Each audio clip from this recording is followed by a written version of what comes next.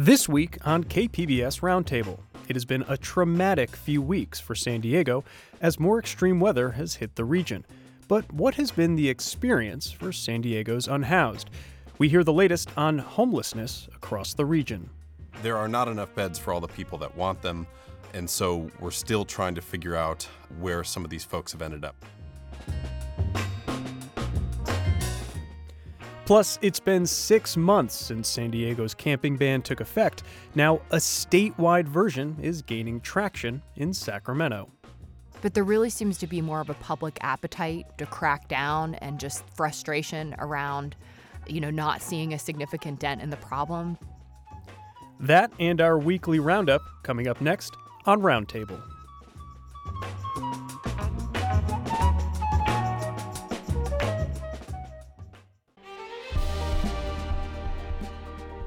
Hi, I'm Bill Hohen. And I'm Ted Hohen.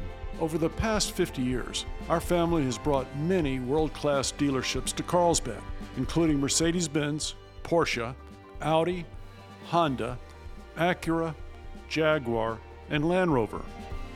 That's right. This year we're celebrating 50 years in Carlsbad. So on behalf of the entire Hohen family, we want to thank San Diego. Throughout the years, we've taken tremendous pride in meeting and even exceeding our customers' automotive needs. We value the relationships with our clients and look forward to serving you for years to come. We invite you to visit one of the Hohen Carlsbad dealerships or hohenmotors.com.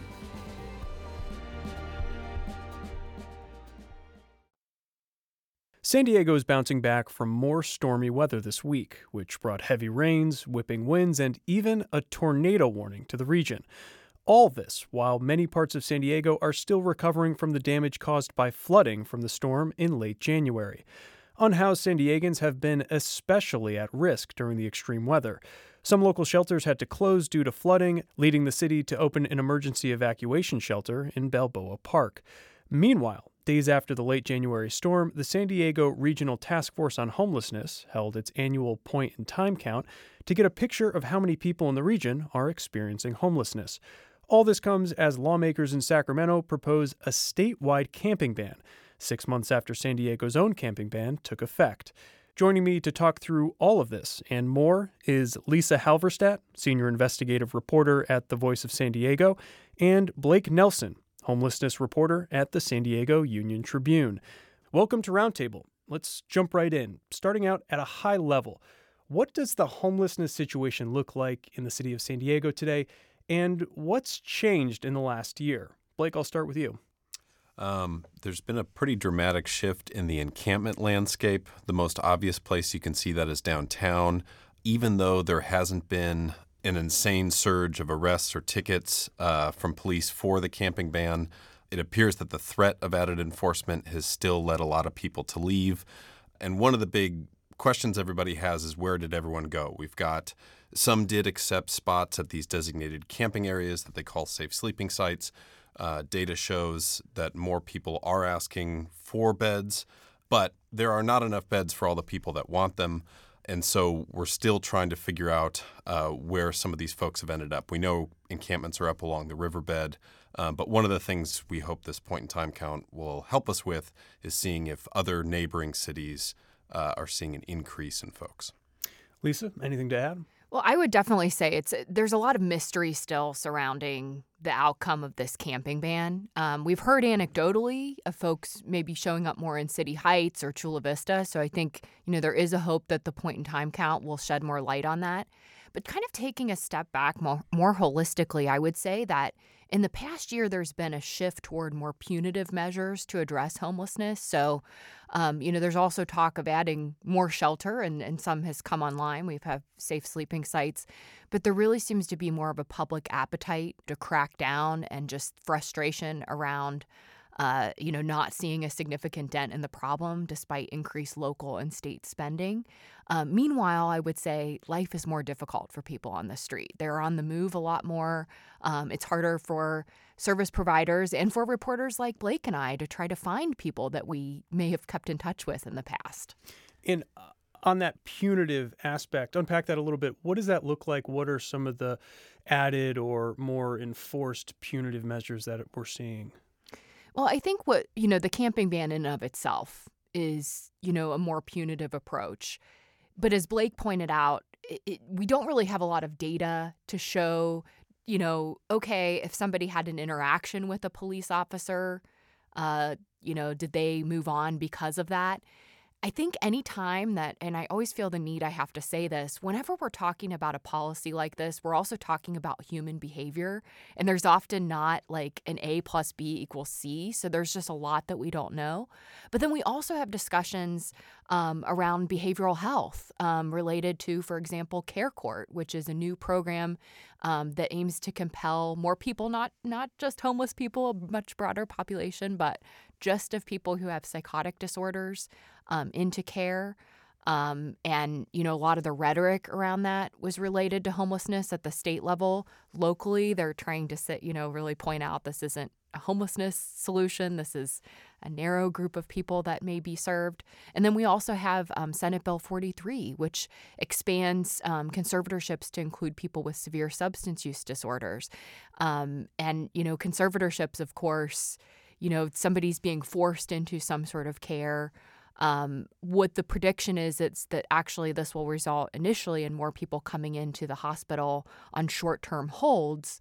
And of course, many people would point out, behavioral health conservatorship or something like that, or, Care Court isn't necessarily punitive, but for the person involved, when they're being told you are being compelled to do this, it feels punitive to them. And you've done some excellent reporting on the intersection of homelessness and the hospital system. I do want to get to that in a bit for sure. Sticking with this idea of more punitive measures, Blake, what are your thoughts on that? Yeah, more governments are definitely considering their own camping bans. The county of San Diego is looking at this. Escondido is looking at this.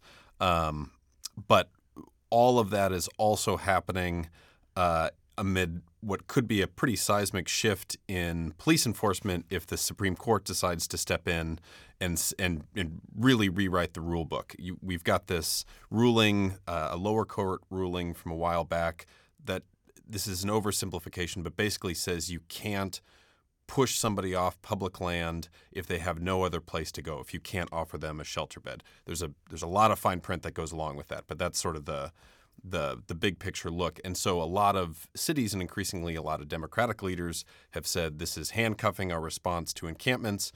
We need more freedom to be able to clear encampments. So San Diego has signed on to an appeal from a small town in Oregon called Grants Pass. That case has now made it to the Supreme Court, and the justices will probably decide by June what the standard needs to be when local cities are trying to respond to an encampment. I'm glad you unpacked that for us, because that decision is looming over all of this. So as we're talking about city, regional, state responses, that could be a game changer when that decision comes down. So important to keep that in mind as we have this conversation.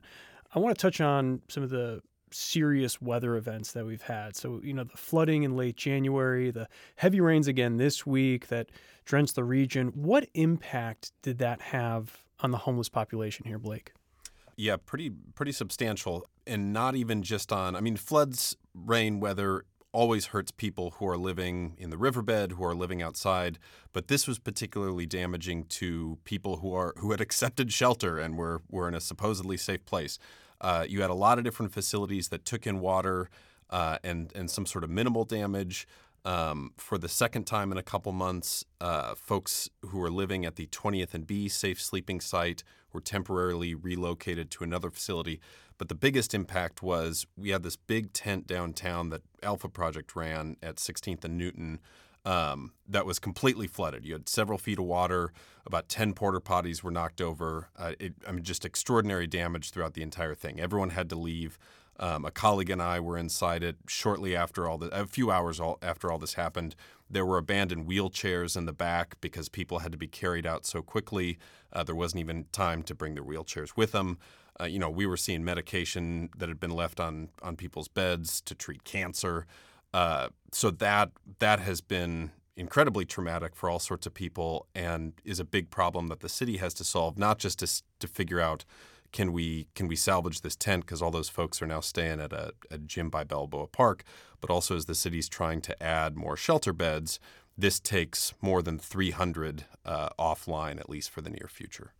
What does that say about the city's planning when it came to the rollout of these sites? Because, yeah, San Diego, bright and sunny most of the year, but there is a rainy season here. And sure, the storm that hit in late January was a once-in-a-thousand-year storm, but we do get heavy rains here. So again, what does that say about the city's planning when they were looking at sites for these shelter or tent sites?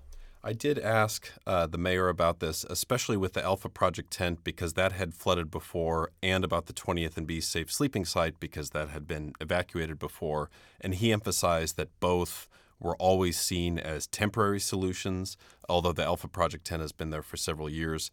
And so I think, the city has implemented a lot of temporary measures, a lot of stopgap shelter options to try to open up more beds as more and more people lose a place to stay. But some of these places, we are increasingly finding out, are in vulnerable areas, which is going to be an ongoing challenge. And Lisa, do you have something to add? Yeah, well, one thing I will say is I would definitely recommend, if you haven't already, listeners should read Blake's story about the flooding at Alpha Project. It was a very good story documenting the impacts for the folks living there. I will note with the Alpha Project shelter at 16th and Newton, that location was already set to relocate. So basically, there is a housing project that's going to be coming up in that area. And so they had already been looking for a new location for that shelter. So now they're temporarily in the Balboa Park Activity Center, the few hundred people that were staying there. But I think it will be interesting to see, okay, because of this, is it even worthwhile for the city to try to get folks back into that shelter tent at that location? Or do they fast track another location or keep people in Balboa Park for much longer than we might have initially thought? And are these open questions right now, or is there a sense of what the city might decide to do? I would say they're open questions. I keep asking for updates. Are the residents going to go back? Do we have a damage estimate? And it just sounds like they're still assessing. And I do think one factor here, and I'm hearing this in a lot of different corners right now, is there are lots of folks waiting to see what the weather was going to be like this past week as well, and the impacts of that. And I think, there are many decisions still to be made about rehabilitation for all sorts of buildings and properties right now. We've been talking about the city of San Diego. Let's broaden it a little bit to the county. Blake, how's the county handling homelessness? What challenges are they facing? Yeah, so we talk about how there's a bed shortage in the city of San Diego. Generally, things get much worse the further you go out of the city of San Diego. Fewer shelter options, fewer services. So the county's trying to do a couple things. They are considering their own camping ban modeled after San Diego's stricter limits. They're also trying to find more land that they can quickly put up a temporary shelter, like a big tent that could hold hundreds of bunk beds, or like these small they call them pallet shelters. They're like little cabins that could hold like one, maybe two people. But what they're running up against is the same problem that a lot of these groups run up against, is whenever you name a site or a plot of land and say like, hey, this could go here, there's often local opposition. So we just saw that a few days ago at the county supervisor meeting. One floated site had been in the city of Escondido. A lot of residents there, including the mayor, had said, hold on, this is too close to our businesses. Although the mayor did say, we will find something else we can work with you on and make it a more permanent shelter. But, Supervisor Joel Anderson has been pitching spots for a while. I was at town halls with him in Lakeside and Santee, and both of those plans for small homes for the homeless crumbled after a public outcry. The one other thing I would add is Anderson did reference some of those town halls at a recent meeting to say that some of those residents may be coming around and maybe those proposals could be revived. But at the moment, they're not. And I would say this has been tough goings for the county because they've been having these conversations about shelter sites going back for the past few years. And they have a few things to show for it. They did partner with the city of San Diego on the Rosecrans shelter. There's a safe parking lot in Joel Anderson's district. And they've partnered with other cities on new shelters, but they don't really have their own sites. And so I guess we'll see, what happens. And if we're talking about emergency shelter, it seems like this has been a long-running emergency conversation. Lisa, I want to talk about the reporting you've done on the intersection of homelessness and the hospital system in the same way that you said that listeners should go read Blake's story. I'm going to say, listeners, you should go read Lisa's story. Excellent reporting. I think you did multiple stories on this issue. You know, you looked at how the hospitals, they're not equipped to handle the influx of homeless people that are coming into their emergency rooms and how many are just winding up back on the streets after they're discharged. Why are hospitals seeing an increase in patients who are homeless, and why are they unable to address their complex needs? Well, so first off, I think we all know that the homeless population itself is growing, but the vulnerability of the population is also growing exponentially. So we have more seniors who are living on the street. We have more people that are chronically homeless, which means that they've been living on the street for at least a year and have at least one disability. And lots of people on the street have more than one disability. We also have been dealing with a drug overdose crisis and a larger behavioral health crisis. And the longer someone is on the street, the more vulnerable they become health-wise. And so all of those things together are contributing to seeing more people in hospitals. When these folks hit the hospitals, they don't have the same opportunities that you or I have to go to that follow-up appointment. They run into a lot of issues. So, just to give a quick example, if I'm getting out of the hospital and say that I broke my arm or leg, and I live in a canyon, the situation for me getting discharged is going to be very different than if I were discharging to a home and maybe I had somebody to help me out. And that's a very simple example. Often the conditions we're talking about are much more complex, but hospitals really aren't set up to deal with these complicated life situations that these folks experience that really do exacerbate their health conditions. And so what you're seeing is people often continuously cycling, often with chronic health conditions. The hospitals are really set up to deal with acute emergencies. And, as much as it may be an emergency sometimes to the person that's coming in, the hospital may not view a chronic health condition as an emergency. But untreated or not properly treated and dealing with all of these other dynamics on the street, these issues can just get a lot worse.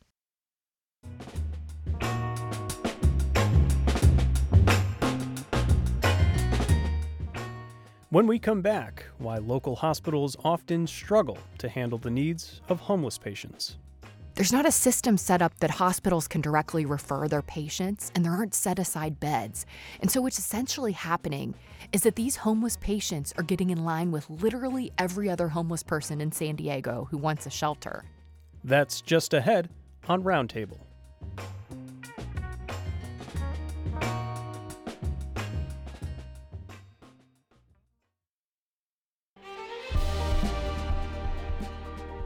Hi, I'm Bill Hohen. And I'm Ted Hohen. Over the past 50 years, our family has brought many world-class dealerships to Carlsbad, including Mercedes-Benz, Porsche, Audi, Honda, Acura, Jaguar, and Land Rover. That's right. This year we're celebrating 50 years in Carlsbad. So on behalf of the entire Hohen family, we want to thank San Diego. Throughout the years, we've taken tremendous pride in meeting and even exceeding our customers' automotive needs. We value the relationships with our clients and look forward to serving you for years to come.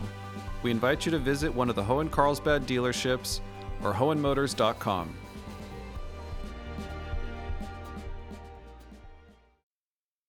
This is KPBS Roundtable. I'm Scott Rodd.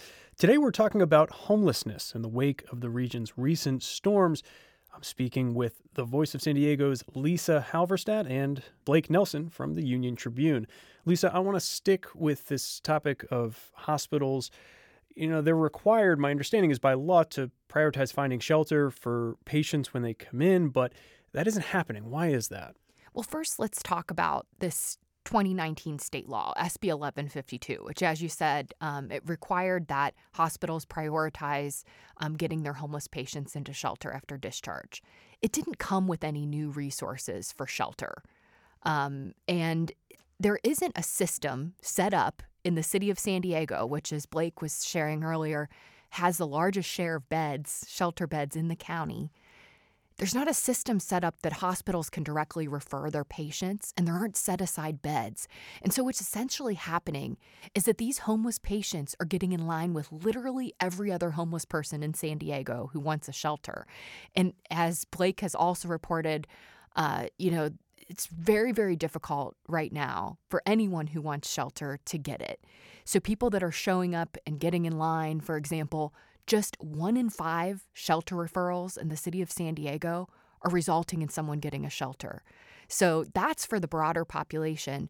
And so what's happening in practice is these hospitals are telling people, okay, you might be able to go here and get a shelter. Here's a piece of paper with phone numbers and other things.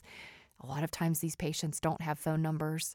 And so what's happening is they're just trying to seek shelter with everyone else, and they're often not getting it. That was one of the things that surprised me most reading your story, was that there wasn't a sophisticated system set up for referrals for people to go from hospitals to seamlessly or more seamlessly find a bed in the city's current shelter system. That just seemed like a remarkable breakdown in our current system. Well, so I want to say, too, that it was one of the really interesting things that I learned digging into that. Because, I was kind of, when I first started reporting on this, I'm like, oh, are you sure there's not something, when I'd first heard about this like a few years ago. But one of the hospital systems, Scripps Health, has actually been pushing to be part of the city's referral system so that they can directly refer people into shelter. So, of course, I then asked the city and the San Diego Housing Commission, why haven't you done that? Why aren't hospitals part of this referral process? And they essentially said, we really need the hospitals to step up and provide financial resources to help make this possible, because the vulnerability of these patients is so significant. And, going back to that stat I shared with you earlier, 1 in 5 shelter referrals are resulting in somebody getting a bed. They feel inundated with just the number of demand, the daily requests that they're already getting. So I think it will be interesting to see now with this sort of unpacked for a lot of people that maybe just wondered about this issue, if it doesn't spur more conversations. Blake, I want to talk about some reporting you did also on what seems to be a systemic failure for another especially vulnerable group of homeless individuals, veterans. Your reporting found that many vouchers that are set aside for veterans are just not being used. Why aren't these vouchers reaching the former service members who are homeless? Yeah, so just some quick stats. In 2022, San Diego County got around 950 vouchers, and these vouchers generally cover much of a veteran's rent. Not all, but a huge chunk, and really helps folks get housing. You had about 950, and about 40% of that was not used. Similar share in 2021. So this requires they're called VASH vouchers. And for a VASH voucher to successfully house someone, you need coordination between county officials in this case and the VA. So the county is saying we haven't been getting enough referrals from the VA. The VA has to do an initial screening because they're often the ones that are going to also supply a bunch of supportive services. So during one recent 12-year period, the county was saying we're getting only around a dozen referrals a month. The VA's got to up that number, which they already have. They've contracted with an outside nonprofit called PATH, and that referral rate has recently doubled. But the VA is telling me that the issue is not that they need more money or more staffing or whatever, but that just the housing market is such a mess, and there are so few units available, especially so few affordable units, that veterans are just struggling to actually find a place. I talked to one woman who, because of a series of rapes that happened when she was in the Army, this led to methamphetamine use, alcoholism, homelessness. She'd been arrested before. And at the first time I talked to her, she was just concerned that she had a VASH voucher. She was like, is any landlord actually gonna rent to me? She did end up finding a place. Her top choice was a neighborhood in Chula Vista. She did get an apartment in Chula Vista. So that is huge. But that is what she was worried about, is something that a lot of people are concerned about. It's good to hear that she was able to find housing. The fact that so many others, though, haven't been able to use these vouchers or find housing, or the vouchers are just not getting where they need to go. That caught the attention of members of Congress, and they responded to your story and sent a letter to the local Veterans Affairs office. So what are the members of Congress demanding? And do you have a sense that there will be any improvement in the voucher distribution in the next year or so? It's possible. Something that happens with a lot of reporting is a reporter writes a story and then a government official says, hey, let me look into that. And so then they essentially either hire a law firm or send a letter or hire investigators or whatever and say, like, we basically needed to confirm that he did not make this up. And I did not make it up. But they are still in sort of the information gathering stage where they sent a letter to the VA and were like, Blake wrote this story. Can you please confirm these numbers and give us some more context on what's happening here? So I'll be in contact with San Diego's congressional delegation to hear what they get back from the VA. But at this point, they're just trying to suss out some of the context from what I'm looking at. Although they can probably get more information than I can get as just a member of the public. Well, you heard it here first on Roundtable. Blake Nelson does not make up his stories. They are not made up. They are true. Glad we got to the bottom of that. We had the point in time count 2 weeks ago. Blake, briefly, what is the point in time count? And I know that you went out and were shadowing some of the folks who were doing it. What did you see? Yeah, so the federal government requires regular momentary tallies of an area's homelessness population. The point in time name refers to that this should not be considered to be on the same level of like the census that the whole country goes through every couple of years. I mean, this is just, we're going to send out 1,500 volunteers for a couple hours on a random day in January, and we're going to see how many people we can find. And then that does provide a helpful comparison point to look at year after year after year, but it is just a very narrow point in time look at how many people were here at this time. So it should not be taken as this is the end-all be-all number of homelessness, but it can show trends over time, especially in individual cities. Is that? Yes, I would say it's broadly seen as a minimum count. And interestingly, for many years in San Diego and a lot of other communities, it was a big deal number that everyone watched for every year and talked about. There'd be a big press conference with a bunch of politicians to announce the number. But in more recent history, we've had a lot of other more regular data coming out that helps inform us too and can be more informative. So, for example, the Regional Task Force on Homelessness has been putting out monthly numbers on the number of people that are becoming homeless for the first time and the number of people who are getting housed. And unfortunately, for the last 21 months of data, we've been seeing more people become homeless for the first time. And that really informs us on why are we not seeing a change in homelessness despite all this increased spending and investment. It's because we have more people falling into homelessness than are getting housed. Just as simple as that. It's a math problem. But we also, have the Downtown San Diego Partnership monthly count, which includes downtown and some outlying areas. And so that's why you're hearing a lot of folks talk about the impact of the camping ban there, because there are numbers that they can point to. But what we don't have is data on what's happening in those outlying areas, other than the River Park Foundation, which Blake has written about, does some regular counting along the San Diego River. But we're missing a lot of data otherwise, even with this new data. Well, I was going to ask you, it sounds like we have overlapping data sets of different counts, which maybe provides kind of like this Swiss cheese look where, you may get a sense of what's happening, but there are still holes poking through. So what don't we know? What data is still missing that would help shed light onto the problem? Well, selfishly, what I would love, and I'm sure Blake probably would too, is to have countywide point-in-time data for every month, especially with this camping ban, because there's so much discussion about what is the impact, where are people going, and people are on the move constantly. And so that's been really difficult. I know, as I kind of hinted at earlier, I mean, it's been harder for me to keep in touch with some people. And I know certainly I'm hearing that sort of thing from service providers as well. So that's definitely one missing piece. I mean, there are numerous data sets, though, that I think would be helpful. I think it would be helpful to understand more, to get more granular data about where people are finding housing. about, the different categories of homelessness too, like month to month.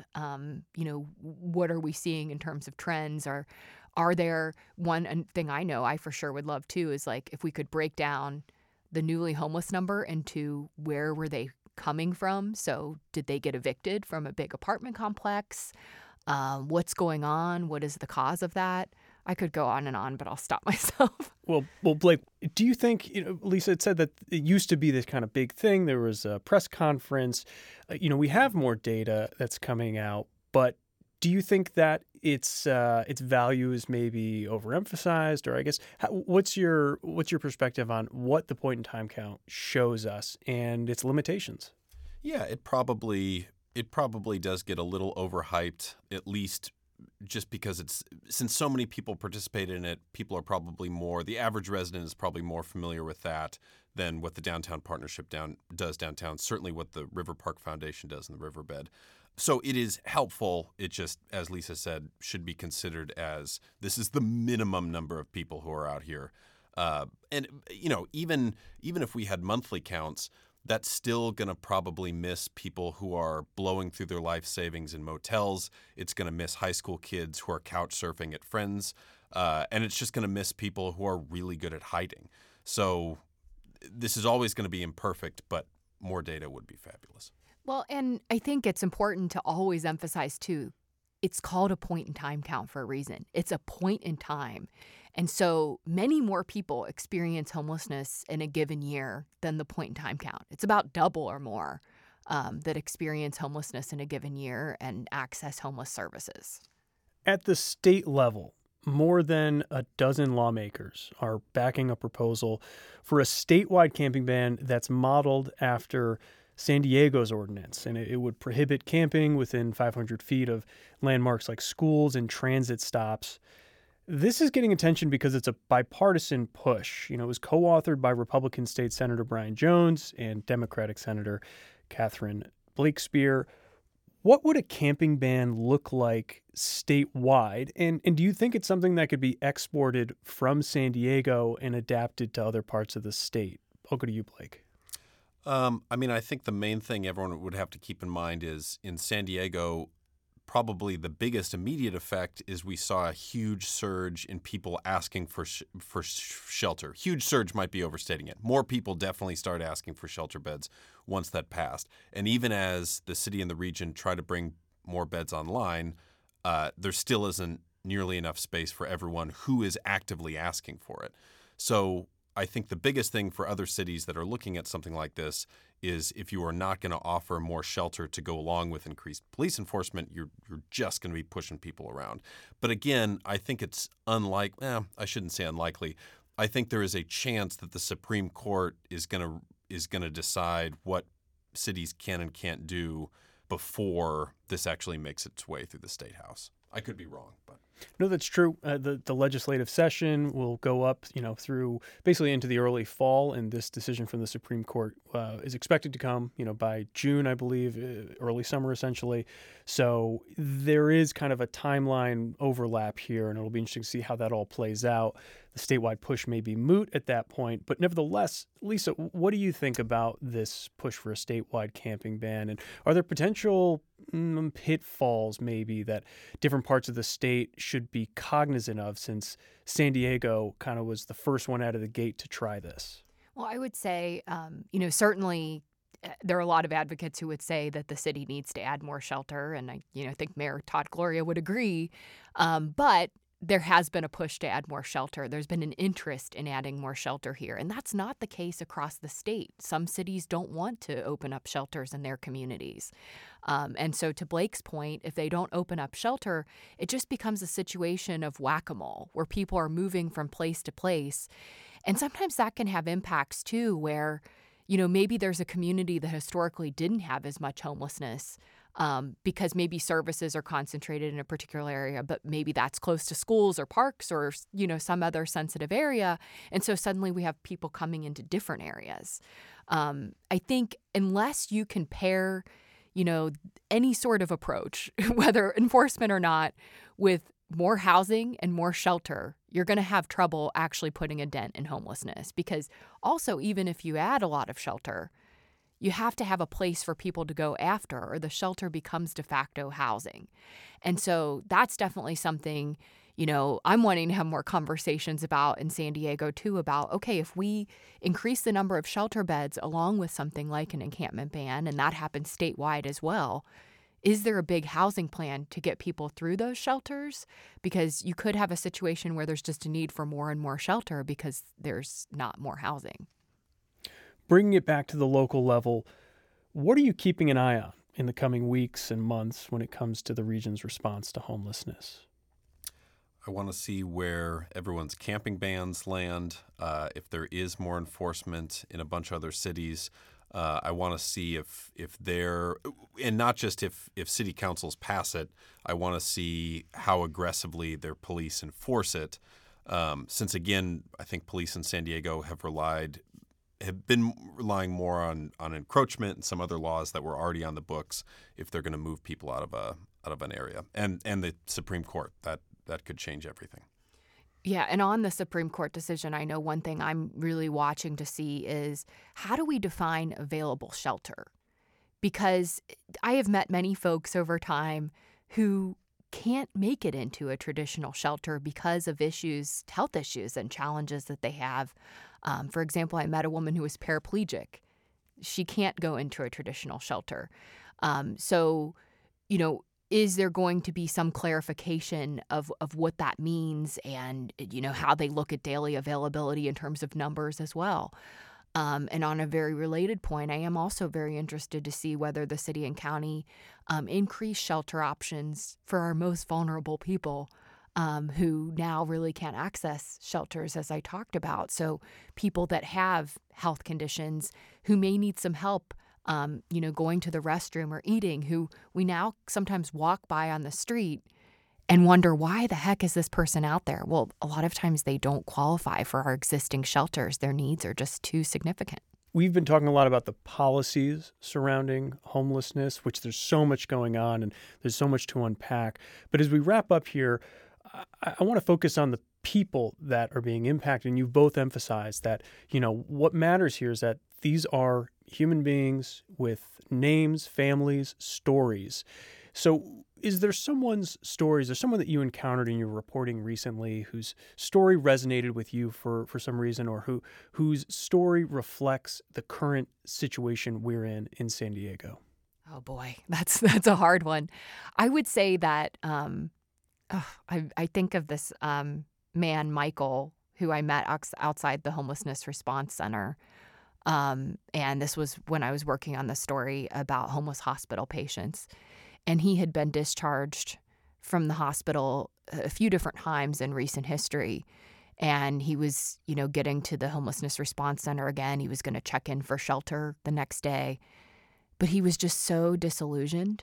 And he said to me, basically, I'm going nowhere fast. I got pneumonia, going and trying to get shelter. And I think a lot of times people think folks don't want shelter. But this man had he told me he had gotten in line for a full week trying to get shelter after a previous discharge from the hospital and didn't get a bed. And here he was again after another hospital stay trying to get a bed. So it's very hard when you're homeless in San Diego to get help. I think a lot of times people think, they should just accept shelter. But a lot of people that are seeking out, whether it's shelter, whether it's they want to start the process of detox, it can be really difficult to get help. There was a woman in her 30s named Brittany that I met downtown. On the subject of people asking for shelter, she told me something that I hadn't heard before but makes sense, which is I asked her why she was still in a tent and not in a shelter, and a sort of a light bulb went off, and she said something along the lines of honestly, I'm just spending so much time trying to survive out here, I forget to call the number. I was talking to her in the context of I was surprised to go through a bunch of medical examiner data to find that more than a dozen people have died in San Diego County over the past decade or so from hypothermia during winter months. I mean, people are freezing to death outside, which I did not know. And Brittany demonstrated for me how she starts fires in her tent by lighting hand sanitizer, which is not safe, and she's aware it is not safe. But that is the one thing that can keep her warm, especially when the nights were dropping down into the 30s. So I think about Brittany a lot. I've been speaking with Lisa Halverstadt, senior investigative reporter for The Voice of San Diego, and Blake Nelson, homelessness reporter at the San Diego Union-Tribune. Thanks for having us. Thanks so much.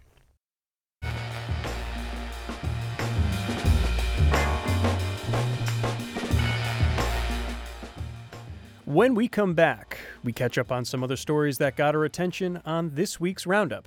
That's next on Roundtable.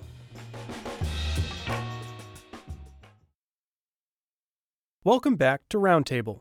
It's time now for our weekly roundup of stories we've been following. Joining me is producer Andrew Bracken. What's up, Andrew? Hey, Scott.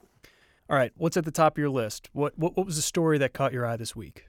Well, I think one story that a lot of us will remember is the tornado warning that came through. I think it was Tuesday. And afterwards, Melissa May, our colleague from KPBS, she did a story breaking down what goes into a tornado warning and also what the difference between a tornado watch and a warning is. And in that story, she spoke with National Weather Service meteorologist Brian Adams. And here's a little of what he had to say there. It's kind of a combination of how likely is it to occur versus how much lead time can we give people. So we have to anticipate, too, that if we think the storm is going to strengthen more and we're showing signs that it could potentially produce a tornado at any minute, we have to get that warning out. I think we had, some of us in the newsroom had questions about, was there actually a tornado? Also, one common question I think a lot of us had is, what are we supposed to do? And in that story, she kind of delves into that. I think some people may have gotten that tornado warning on their phone. One of the things it mentions is like, you go into your basement. Whereas here in San Diego, we're not used to tornado warnings, nor are we used to really having basements. But I just thought it was an interesting kind of like look into, okay, if that happens again, what am I supposed to be doing? I mean, definitely something that we should be aware of. I mean, we're seeing these increasingly intense storms come through. I was driving on the 8 coming into the station, and the rain was just like pounding. And then all of a sudden, I got this warning. And I figured, well, I guess I just got to keep driving. But I guess the best thing to do if you're in a car is to pull over. That's something that came up in the story as well. Yeah, that's what he said. But so you just kept going? You were like, all right, I'm just going to my destination. I was like in that movie Twister, baby, just powering through. And, there was also in the story, they talk about the cloud. I guess they did see a cloud. I don't think there was an actual confirmation of the tornado hitting the ground. But definitely an unusual sight for San Diegans, I think. Yeah, a scary moment. What else caught your eye this week? Another one, a couple weeks ago, we talked about a pretty precipitous drop in the adoption of rooftop solar. As you may remember, last year, they changed the net metering rules.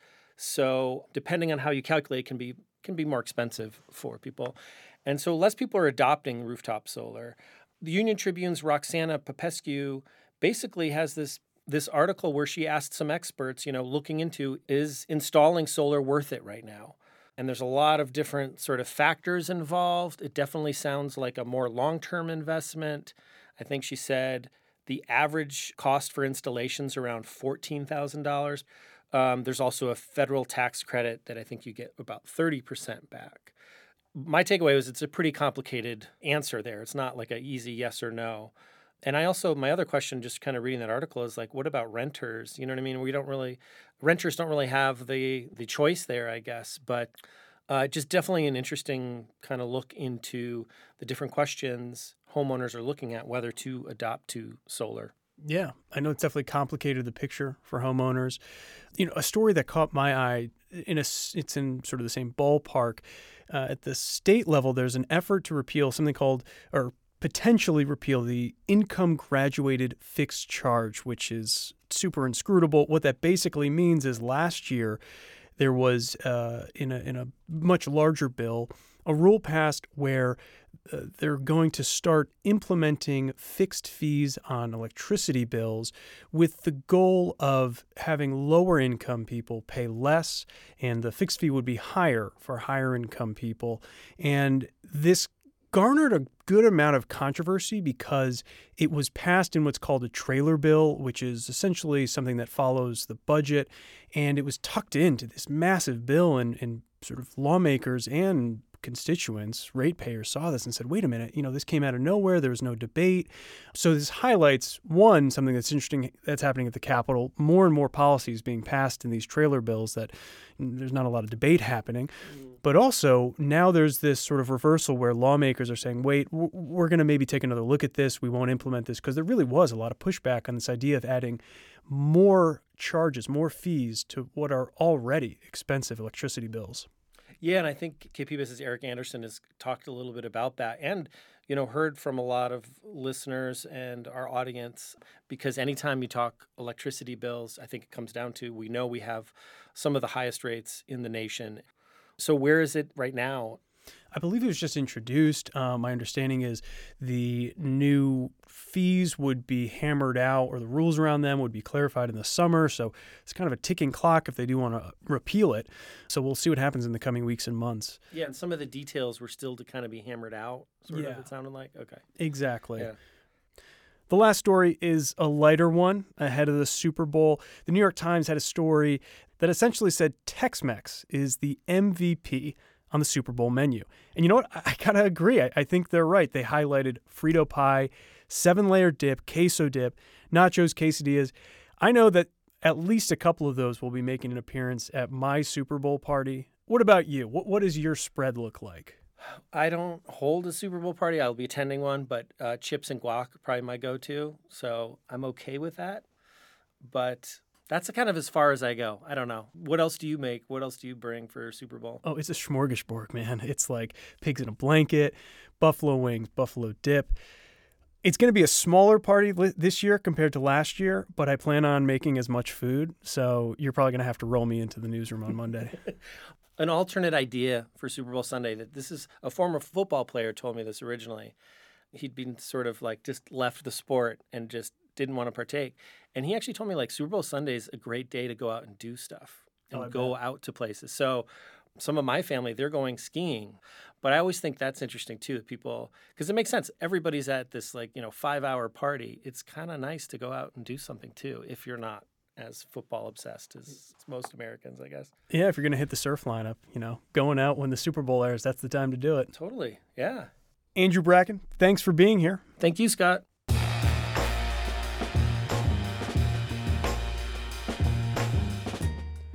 Thanks for tuning in to KPBS Roundtable.